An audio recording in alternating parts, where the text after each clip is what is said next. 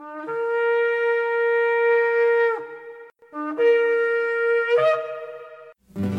I've had enough of this world and its pleasures. I will arise and go forth to the house of my Yah. I will arise and go forth to the house of my Father. I will arise and go forth to the house of my Yah. House of my Yah.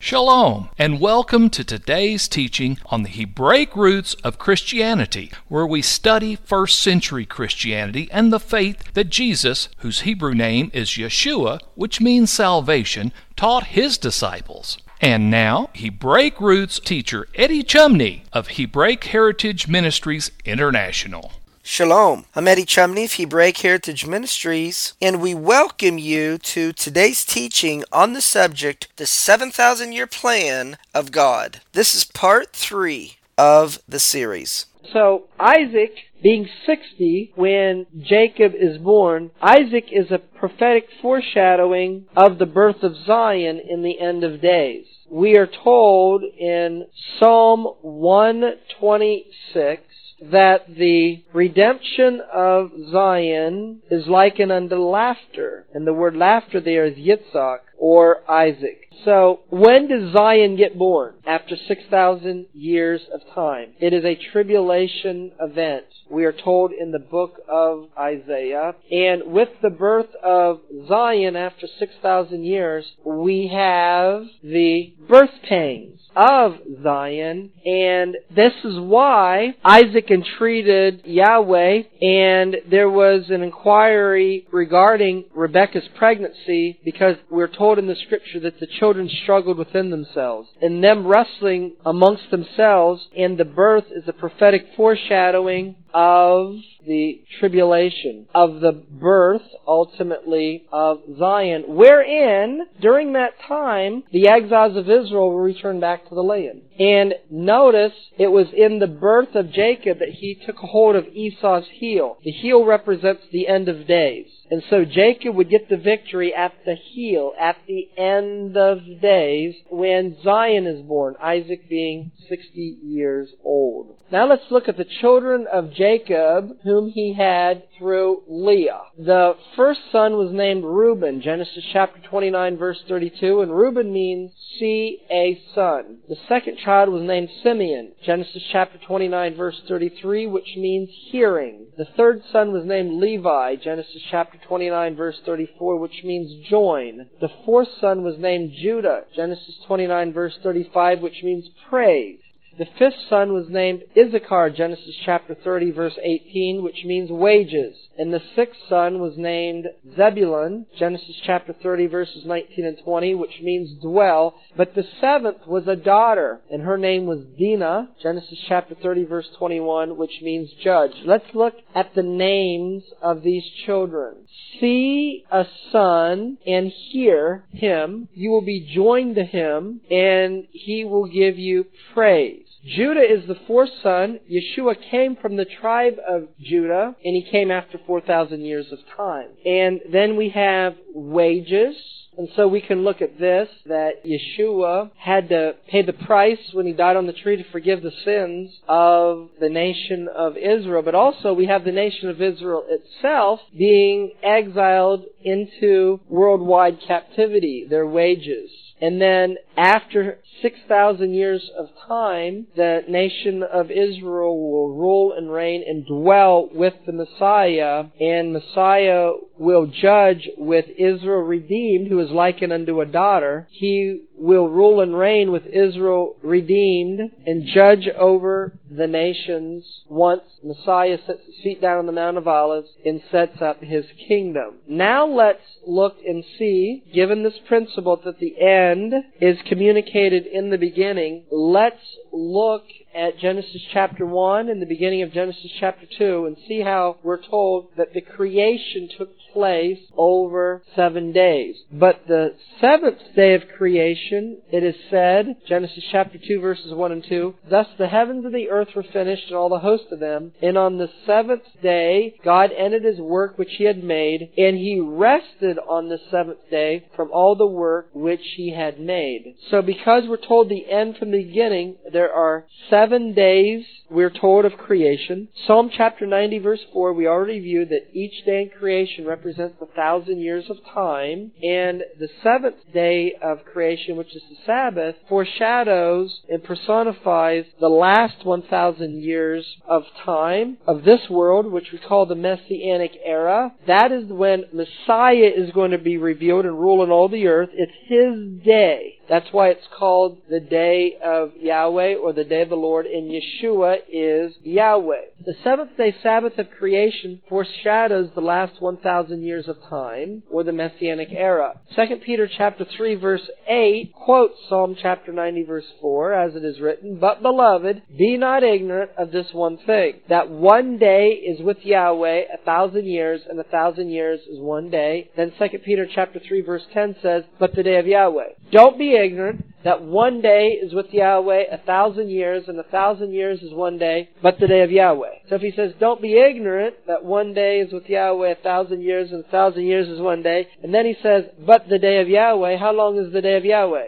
It's 1,000 years. Now we're told how the day of Yahweh will arrive. It will come as a thief in the night. The day of Yahweh comes in the night. What are we going to call the end of days? The night time of the end of days. Remember, each day in creation, we're told, has an evening and a morning. That means the day of Yahweh, or the Messianic era, has an evening and a morning. What's the evening part of the Messianic era, or the day of Yahweh? We commonly call it the tribulation period, which is a time of darkness upon the earth. Therefore, the day of Yahweh comes as a thief in the night. The Sabbath is the seventh day. Exodus chapter 20, verses 9 and 10. 6 days shall you labor, do all your work, but the seventh day is the Sabbath of Yahweh, your Elohim. The seventh day Sabbath is called the day of the Lord, or the day of Yahweh. Isaiah chapter 58, verse 13. If you turn away your foot from the Sabbath, from doing your pleasure on my holy day, and call the Sabbath a delight, the holy of Yahweh honorable. So the Sabbath is called my holy day, the Sabbath is called the holy of Yahweh, or the Sabbath is called the day of Yahweh, and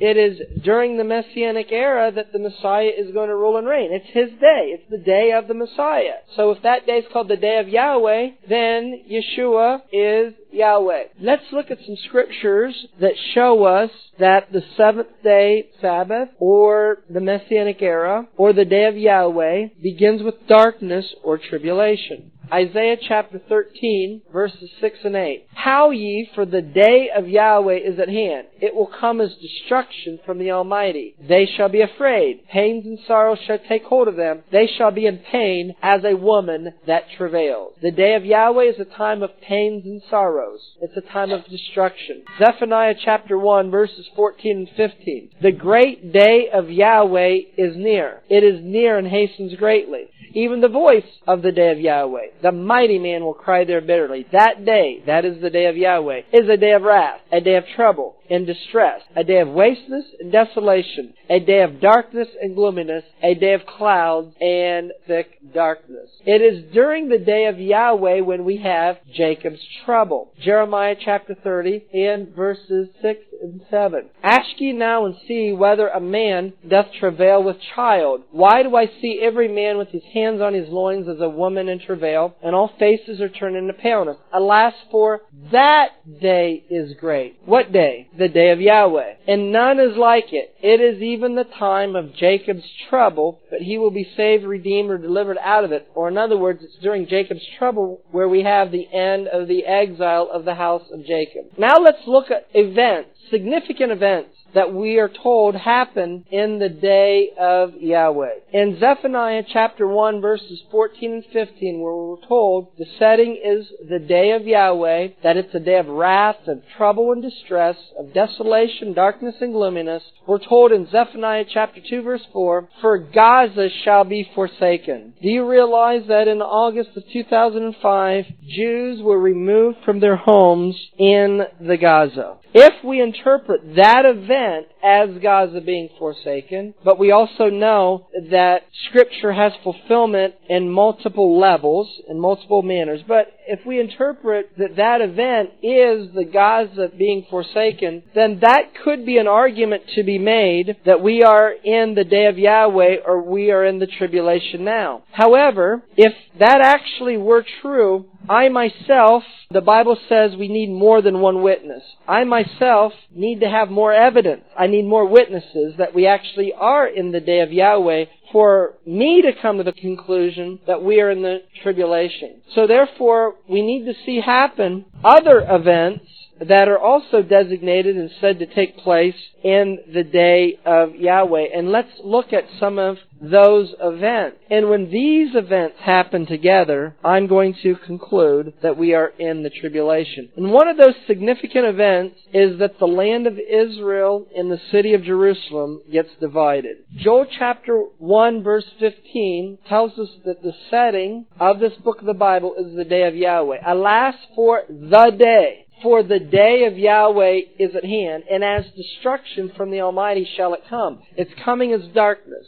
And in the day of Yahweh, we're told in Joel chapter 3 verse 2, "I will gather all nations and bring them down into the valley of Jehoshaphat." Jehoshaphat means Yahweh judges. "And I will plead with them there for my people and for my heritage Israel, whom they have scattered among the nations and parted or divided my land." This is an event of the day of Yahweh. And then we're told in Zechariah chapter 14 verse 1, "Behold, the day of Yahweh comes, and your spoil shall be divided in the midst of thee." And in the day of Yahweh, we're told in Zechariah chapter 14 verse 2 that Jerusalem will be divided, as it is written, "I will gather all nations against Jerusalem to battle. The city will be taken, the houses riveled, and the women ravished. And half of the city will go into captivity." Going into captivity is biblical talk for the people of the God of Israel being exiled or being taken from Jerusalem. Half of the city of Jerusalem. And the residue of the people will not be cut off from the city. So we have half of the people of Yahweh remaining in part of the city of Jerusalem. We have another part of the people of Yahweh being taken from the city of Jerusalem. I believe that the dividing of the land and the dividing of Jerusalem is fulfilled in our times in the context of a PLO state, wherein they make East Jerusalem the capital of that state. When we see this event, I believe it's going to signify that we are in the tribulation. But then we'll have confirmation of that still, because what's got to come as a result of that is judgment upon the nations in the fall of the Babylonian system in the world. Zechariah chapter 14 verse 3. "Then shall Yahweh go forth and fight against those nations." When's He got to go and fight? When in the day of Yahweh that Jerusalem is divided, then He will go and fight against the nations as when He fought in the day of battle. The day of battle is a reference to the day when Pharaoh and his army drowned in the Red Sea. He is going to fight like he fought in that day. Then we're told in the next verse, Zechariah chapter 14 verse 4, that His feet will stand upon the Mount of Olives. So the sequence is dividing Jerusalem, which is the dividing of the land, judgment upon the nations, and Messiah setting His feet down on the Mount of Olives. Now, in the day of Yahweh, we can also see that it's associated with the judgment of the nations. Jeremiah chapter 30 verse 7 says that the day is great, that is the day of Yahweh, it's the time of Jacob's trouble. So the setting is the day of Yahweh and Jacob's trouble, Jeremiah 30 verse 7, and in the day of Yahweh and Jacob's trouble we have the judgment of the nations, as we can see in Jeremiah chapter 30 verse 11. "For I am with you, says Yahweh, to save you. Though I make a full end of all nations where I've scattered you," that's the judgment of the nations, "yet will I not make a full end of you, but I will correct you in measure and will not leave you altogether unpunished." Notice He's going to correct Jacob. How has He got to correct Jacob? He's got to correct those that believe that Yeshua is the Messiah, that they need to follow Torah, and they're part of Yahweh's ingathering of the exiles, a task of the Messiah. He's got to correct them to understand this. But then He's going to correct Judah, who identifies with Torah, to understand that Yeshua is the Messiah. He's got to correct them and not leave His people unpunished. It's in the day of Yahweh that we have the fall of Babylon, the land of Babylon, and the Babylonian system. Isaiah chapter 13 verse 1, the burden of Babylon which Isaiah the son of Amoz did see. Isaiah 13 verse 6, the setting of this burden upon Babylon is the day of Yahweh. How ye, for the day of Yahweh is at hand. It will come as destruction from the Almighty. Isaiah chapter 13 verse 19, in Babylon the glory of kingdoms shall be as when Elohim overthrew Sodom and Gomorrah. So, what nation is there in the end of days that would be a powerful nation in the day of Yahweh that the world would regard as the glory of kingdoms?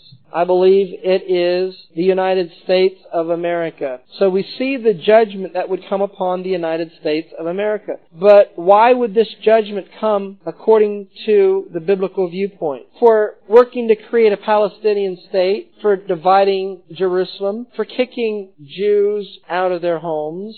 And you know what? There is a very significant and important Torah principle known as measure for measure. Or the New Testament, we understand it as what you sow, you reap. So when the United States seeks to kick Jews out of homes, guess what will happen in the United States of America? Americans will be kicked out of their homes. How can this be? It can be through natural disasters. We've seen Hurricane Katrina. Another way that they can be kicked out of their homes is they can't pay for their homes.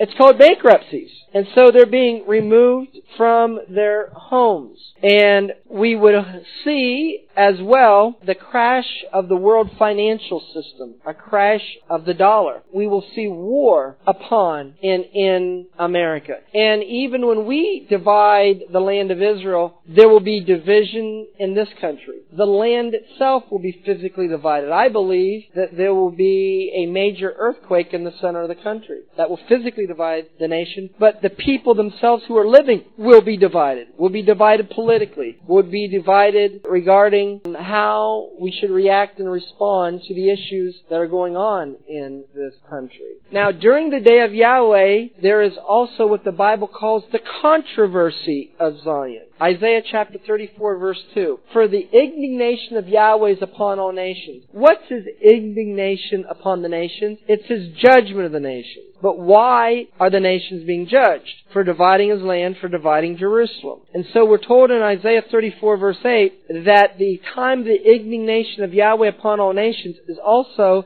the day of Yahweh's vengeance upon the nation. He's paying them back. And the reason why He's paying them back, it says in Isaiah 34:8, it's the year of recompenses. Recompenses means payback. He's paying back the nations over the controversy of Zion. And the controversy of Zion is, to whom does the land belong? Does it belong to the Palestinians for a PLO state? Or did the God of Israel declare when the Almighty, or El Shaddai, who we know and understand is Yeshua the Messiah, He made covenant with Abraham, Galatians chapter 3 and verse 16. Does the Palestinians, are they the owners of the land? Or is Yeshua the Messiah going to stand up and declare to the world that that land was covenanted to the descendants of Abraham, Isaac, and Jacob? I believe that's what He's going to do. And that's what the Bible calls the controversy of Zion. Zion will return to the land of Israel during Jacob's trouble. Jeremiah chapter 30 verse 17. For I will restore health unto you. Restoring health is the end of the exile. And I will heal you of your wound. The wound is the exile, says Yahweh, because they called you an outcast. Right-wing, radical extremists.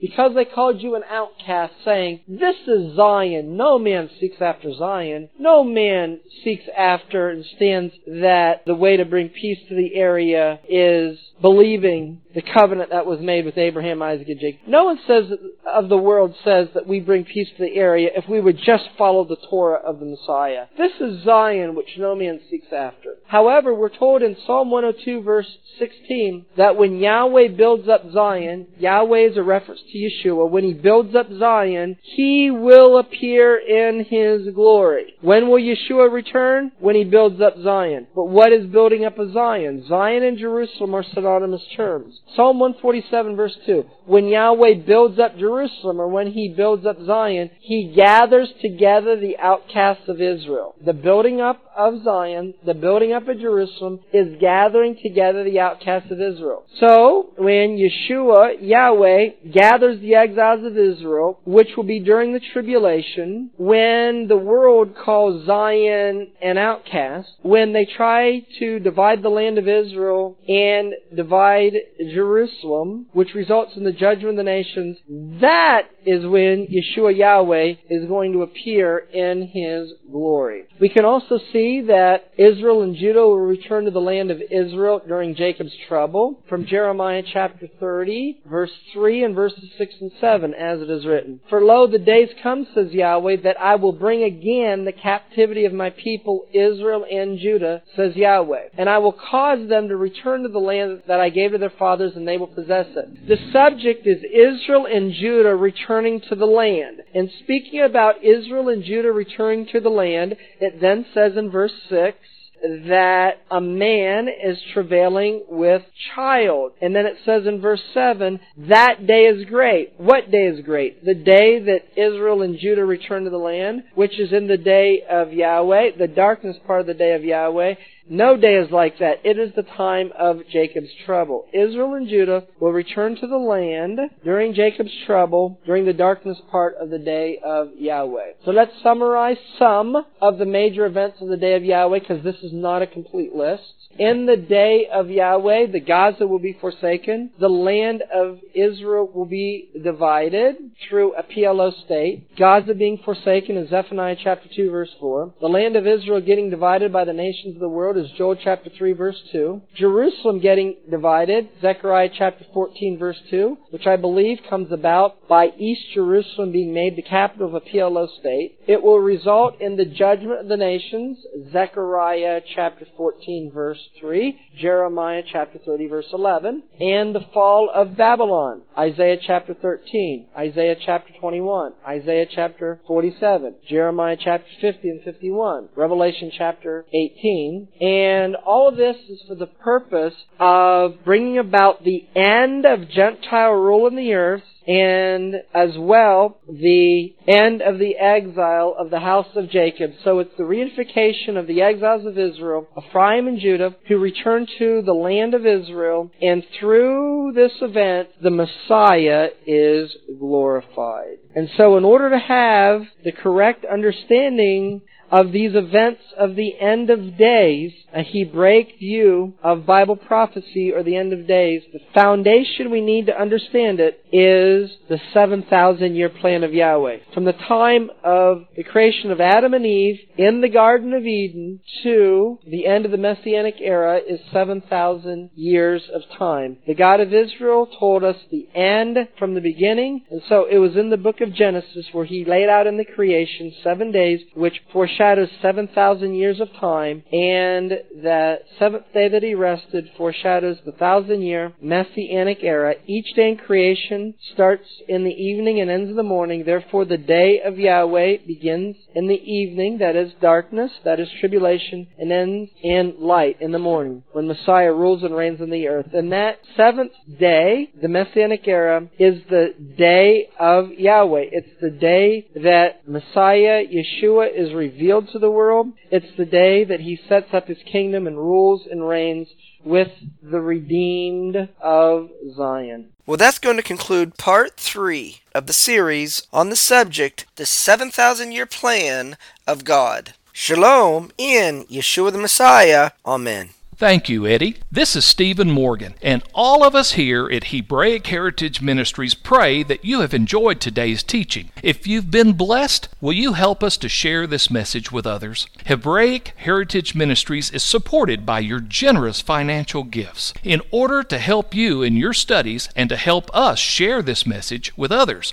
we are offering today the DVD Yeshua the Lawgiver for free for a love gift of any amount to the ministry. Hebraic Heritage Ministries also offers a monthly discipleship program. If you are interested in starting a fellowship group in your area, let us know. We would like to help you. Please contact us for more details. Our website is hebroots.org. That's HEBROOTS.org. We would like to hear from you. Please send us an email. Finally, in order to take advantage of today's free offer, please mention this product offer and please mail your love gift to Hebraic Heritage Ministries, P.O. Box 81, Strasburg, that's Strasburg, Ohio, 44680. Until next time, may Yeshua richly bless you.